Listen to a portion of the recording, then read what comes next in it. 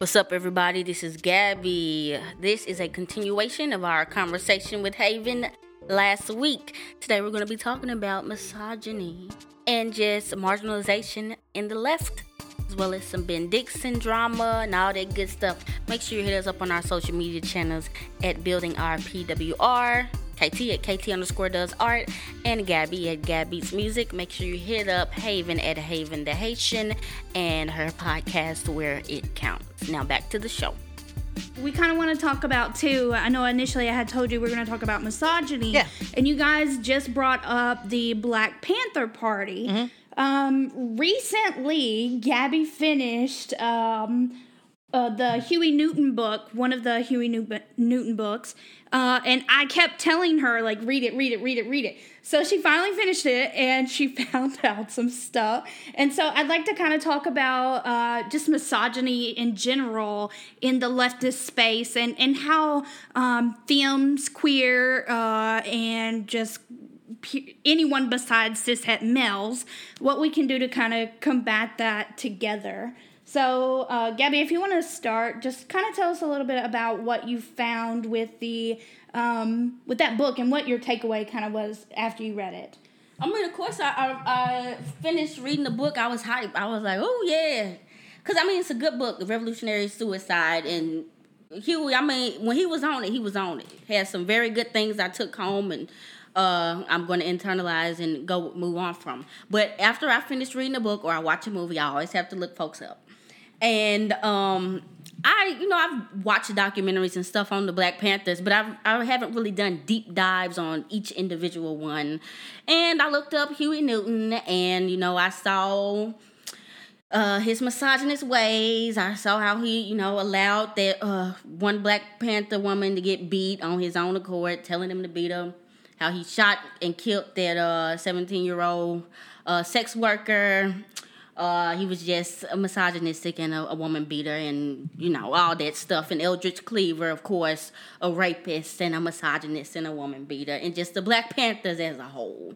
And, then I had to look up some documentaries and some videos of the women of the Black Panthers. And they kind of detailed their experience and talked about how there was a culture of silence because these are our black men and we don't like the police and we don't want to tell the police, so we just kind of got to be quiet for the cause.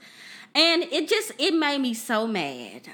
It made me so freaking mad because of just, the hypocrisy. And we're still dealing with it now. The silencing of marginalized people in even more marginalized groups. And just the abuse and the trauma that occurs there. And how that can limit the potential of some of our movements. What do you think, Haven? I think that it's interesting because even with Huey P's faults, he also did a speech about the importance for the Black Panther and the Black Liberation Movement to incorporate the women's movement and the queer movement at the time. He had a whole speech about it. So there's this friction has always been there, especially in any movement. For me personally, right. I think that it's a problem because we attach so much of what we believe in to the person that we learned our ideology from and not the ideology itself. And for me, like the core of what you want to do should be your principles and not a person. You should want Black liberation because the principles of Black liberation is important to you, not because you thought Huey P. Newton or Fred Hampton were badasses that sound cool. And I think a lot of people... We know that, right? Right. But I don't think a lot of other people No, that's do. what I'm saying. That's what I'm saying. Like a lot of people, and this is how a lot of people get into these groups. And the left is not... oh God, what's the word? They're not impervious to this, they're not impervious to the cult of personality, and even like I learned something really fucked up about Booker T. Washington because I've been doing some deep diving on Herbert H. Harrison, who's basically the father of like Black radical thought, and this is during the time of Booker T and them starting the NAACP and all this other stuff. And Harrison wrote an op-ed about how he felt like Booker T's idea of like the talented 10th wasn't really addressing, like, it was classist because Herbert H. Harrison was a radical Marxist. He incorporated both. He was one of the only black radical thinkers of that time, and this is like 1900, like during the First World War. Okay, so he's like one of the only leftists at the time incorporating Marxism and the women's suffrage movement all together, right? And he's pointing out, like, this is bullshit. Like, I'm seeing a lot of elitism in this talented 10th thing, and I don't understand how you think you're gonna get black liberation by creating this caste system. And at the time, he was working at the post office, and Booker T. Washington read that article and got that man fired because at the time, Booker T. Washington was the darling. Like, there's always a favorite Negro of the American government. They always pick the Negro they want to deal with as opposed to the Negro they don't. And Booker T. Washington was one of them Negroes, and he used that pull to get that man fired. You know what I'm saying? So it's so there's a lot of cult of personality. There's a lot of emotion that go into shit, and I think that when you're going into your political learnings, you have to really be firm in your principle. I believe that people have a right to house and home, and nothing is going to deter me from that. You know, that's why you get a lot of people who, like, you know, they say they believe in the cause and shit, and then like a bunch of leftists start yelling at them or whatever the fuck on Twitter, and then magically they become right-wing pundits now. Like Candace Owens is a really good example of that. She started off being a super leftist, had websites for Obama and shit, and then, like, you know, she wanted to do a registry which is like dangerous and like unconstitutional, and people were like, bitch, are you crazy? And because of that, she left the left, the liberals, and went to the right. Yeah, she's she is a callous, grifting woman. I don't know a better example of somebody who just uses grift and greed to make a living. As Candace, like, that bitch is just, I don't think she believes in anything seriously. She'll say whatever it is that can get her a good paycheck. If you want to uplift wages, for instance, you have to look at who's not getting paid. Who's getting screwed? Oh, it's women. We're getting paid less. Well, I know that if I can make sure that the people who are getting fucked the most, if I can remove the things that are happening to them, it'll help me. Because fundamentally, I believe that people should have a means to live and have freedom. If that's your root cause, then it's kind of hard to be a misogynist or not want to listen to somebody, because your root cause does not have all that baggage. It's not going to be like, oh, well, Black Lives Matter, but if you have a vagina, you need to talk to me a special type of way. Like, if it matters, it matters, you know? Yeah, and then, but I'm thinking, like, just going broader to white cis man, I feel like they come into it from the perspective of, because when the Black Panther started, it was specifically catered to black men. Okay. Now, of course, it evolved, but even like in white leftist spaces, predominantly cis heterosexual male, they will concede to a certain extent. So I feel like they'll say, like, okay, we need to not be misogynist to a certain extent. We need to not be racist. We need to tackle, you know, the problems that black people are going through. But usually that just stops at what black men are talking about. When you start saying, well, what about black trans women? Then it's like, oh, whoa, identity politics, let's go back up. We just need to focus on the cause, which is liberation, socialism, communism, whatever it may be. Class. And the same thing, I think, can be in the black spaces as well. Like, we can say, again, it usually just stops at the trans women. What about the black trans women? And then it's, whoa, well, aren't we all black people? How do we stop that rhetoric? I feel like you're not going to be able to squash that rhetoric unless you have some of the most marginalized people in those leadership positions. Right. Because as long as you get I feel like as long as there's a man somewhere up in that leadership space, they gonna try to always divert it to, well, it's just for everybody, and they're not gonna always want to tackle everybody's specific challenges because they feel like it's a deterrent to the greater goal. Right. But I think that when you go that strategy, you run the risk of just having representation for the sake of it. And at the end of the day, like I said, like your ideology, what your principles are, matter. So you can't. Well, yeah. We'll say from the level point, everybody feels that, you know, we're in a communist space. Everybody's communist. Everybody believes in the same thing. But I'm saying like, and then I'm saying like really believe it. You know what I'm saying? Like, yeah. if you really believe, like, I believe that people should have the ability to exercise freedom. They should be able to make plans and enact them and have a reasonable expectation that they can do that. Right? If that's my core belief, and I see that there's somebody who's disabled, and I'm looking around in my space, like my leftist space, and I'm seeing like, okay, well, this person I can't even communicate with this person if we don't have somebody that knows how to do ASL.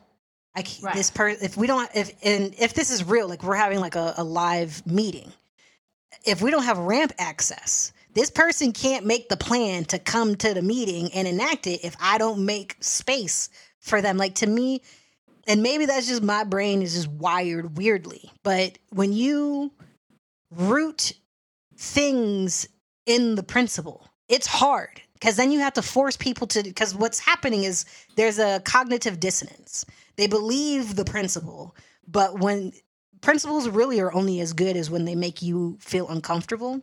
That's one of the really weird things about like when people say, oh, you're a Christian, but you don't act Christ-like. It's like acting Christ-like is difficult. To do that whole turn the cheek shit and, you know, all that other stuff. It's hard to not be tribal. It's hard to not be self-centered. So if your principles are not challenging you first and foremost, they're not good principles. We're seeing that with Ben Dixon right now. And I wanted to bring this up with you. Anyway, go ahead. I mean, like, and it's no secret. Like, Ben Dixon was gracious enough to be on my podcast and stuff. Yeah, that was dope. I talked to this dude. I know that, like, I don't know this man like deeply, but I know that a lot of what he believes in it matches mine. But we have differences of opinion. But how he went about trying to talk to Brianna Joy Gray,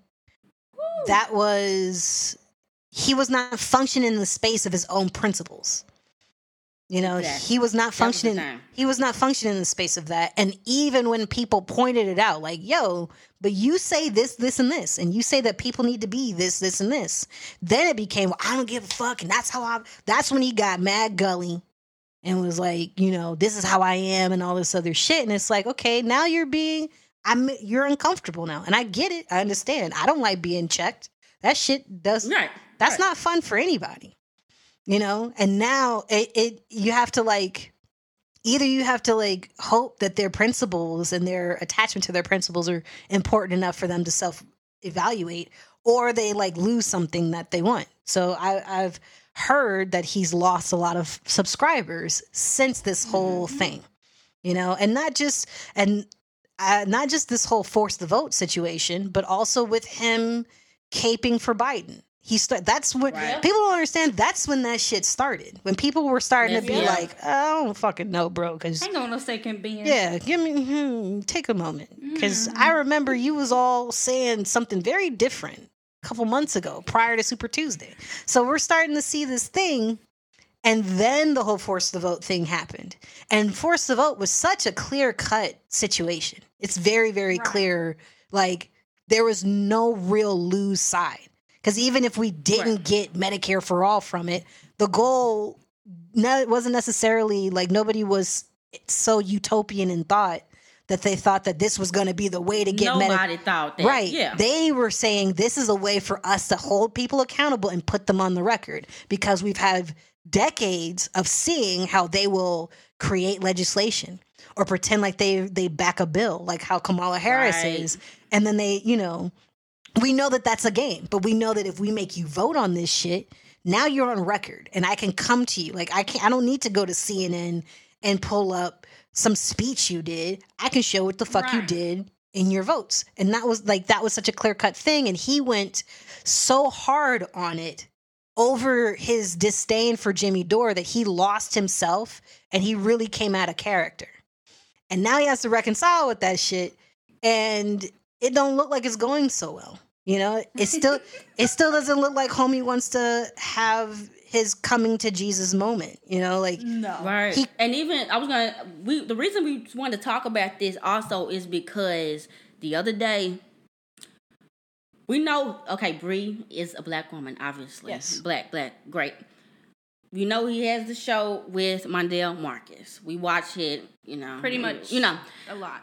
But the thing about it is they anchor themselves in where we represent the black progressive voices. Some of them. We're black men. We represent the voice of black progressive man. Okay, and then he goes and attacks Bree. There have been no women on this show till then. Since then, yeah. And then he brings Rebecca on there to kind of be the woman, you know, to kind of, I guess, say I'm not sexist. And then, just a couple days ago, he brings Jason Johnson on. That was yesterday. Who was talking about, you know, the misfit black girls. And I was in those comments saying, because they were trying to frame it as people were upset with Jason about Bernie Sanders. I was saying, no, this is about black folks, because you're anchoring this in being black progressives. We're black progressives.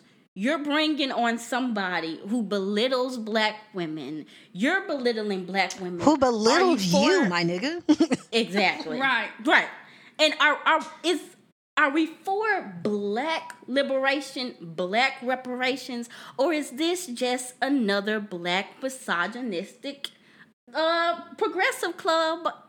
And that's what I'm saying. Like, with spaces like that. Like, I'm not in the club. I'm not in the clickbaity club or whatever. Mm-hmm. But these are people that are able to go on MSNBC. They have power. They have influence. They have pull. But again, these are the same types of people that control these type of spaces, and then they silence black women, and then they gaslight you. Mm-hmm. I just don't see how you can. But remember when I said that you have people who either are you're gonna confront them with their shit and they're gonna start fucking off, or they're gonna reevaluate. He's low key doing a Candace Owens. You know, he got a lot of pushback, especially, and like he knows he a nigga that live in Atlanta. He knows when he's foul, and instead of sitting there, not even just sitting there, but surrounding himself with the book, because I guarantee you, Ben has black women around him that's like, yo, that was a little off center. Instead of him doing that, you can't tell me his wife didn't say nothing. Right. Instead of him trying to surround himself with people that would give him constructive criticism, he ran to the very same black man who did the same thing. Literally. To find kinship. He tried to find companionship in his wrongness with Jason Johnson.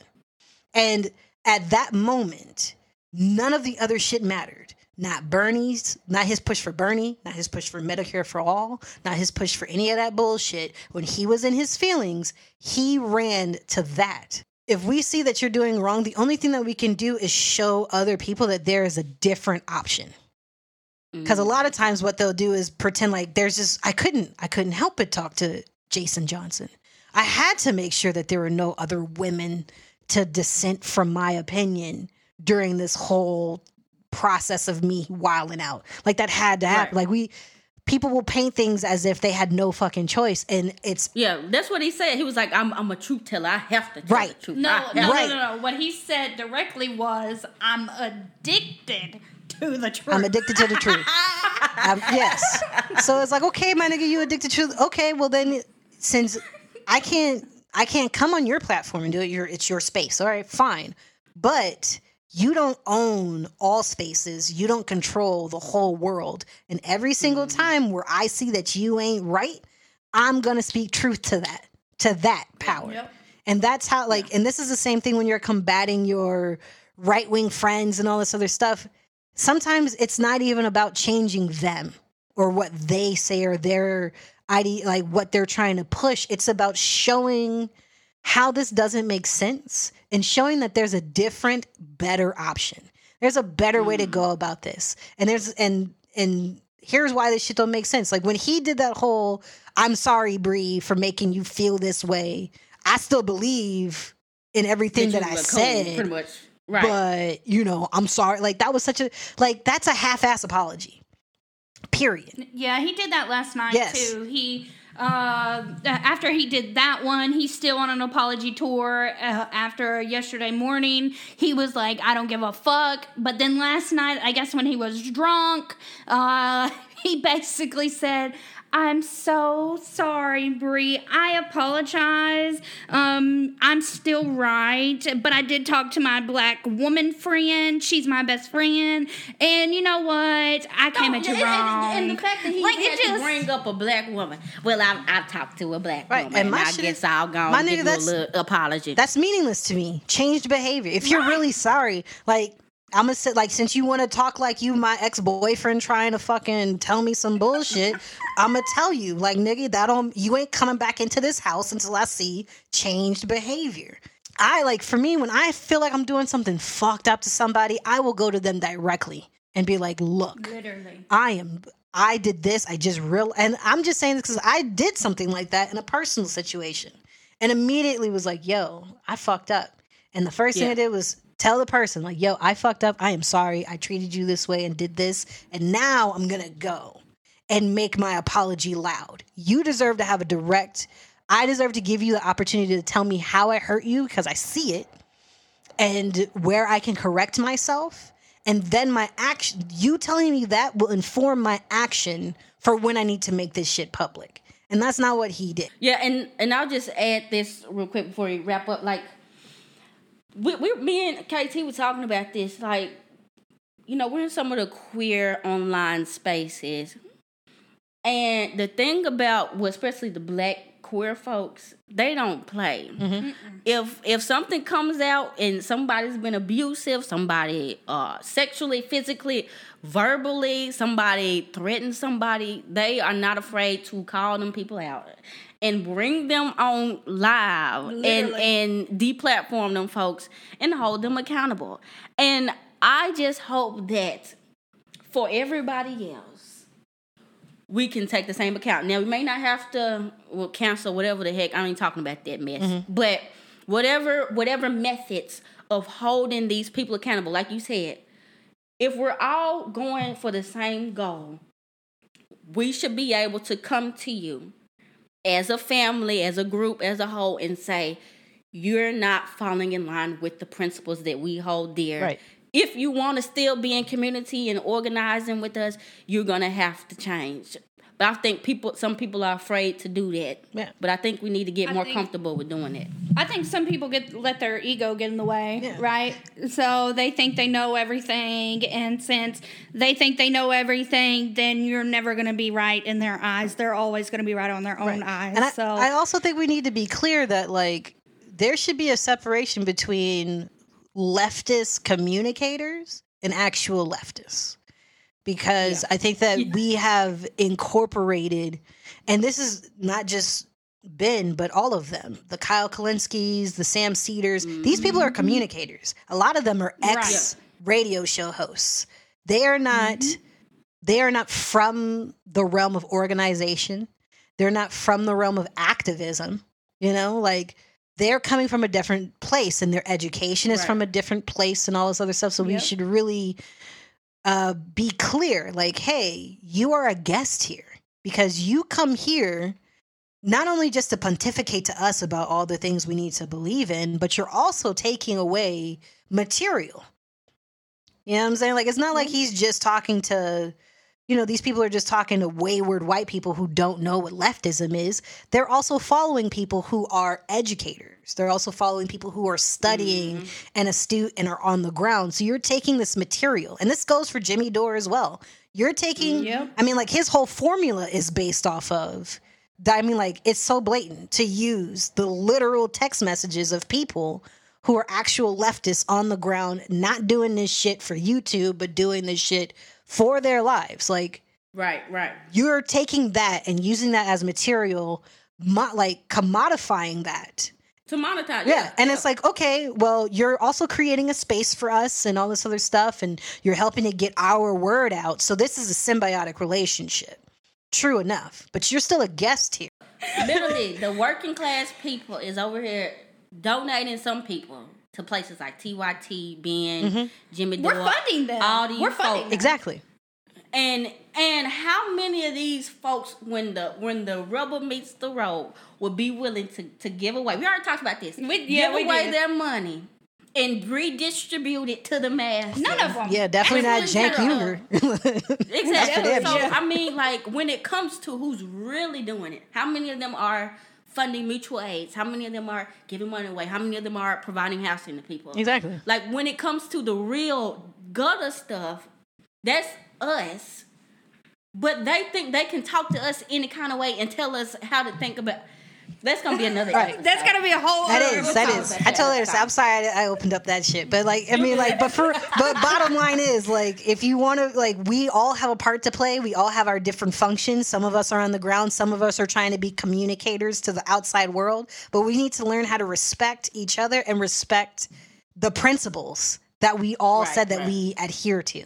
And that's respect community. Yes, and if you can't do that, then you can't be here. Like, you could take it, like, the motherfuckers on the right, they disrespect each other all the time, all day. Like, they love doing that. They love shitting on each other. If you want to do that, pull your Candace Owens U-turn and take your ass over there and do that shit.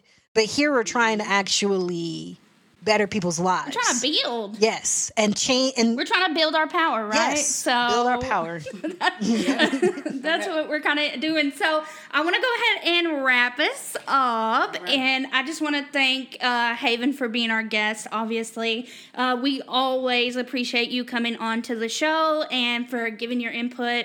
You are a little bit older than us, so I do kind of like, take what you say and listen and try to learn. Oh, shit. Did you just call me? You're basically a granny. Did you just call me an auntie? Fuck.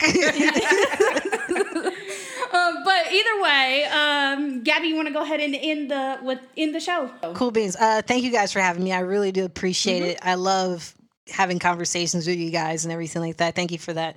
You can find me through my podcast. It's called Where It Counts Podcasts.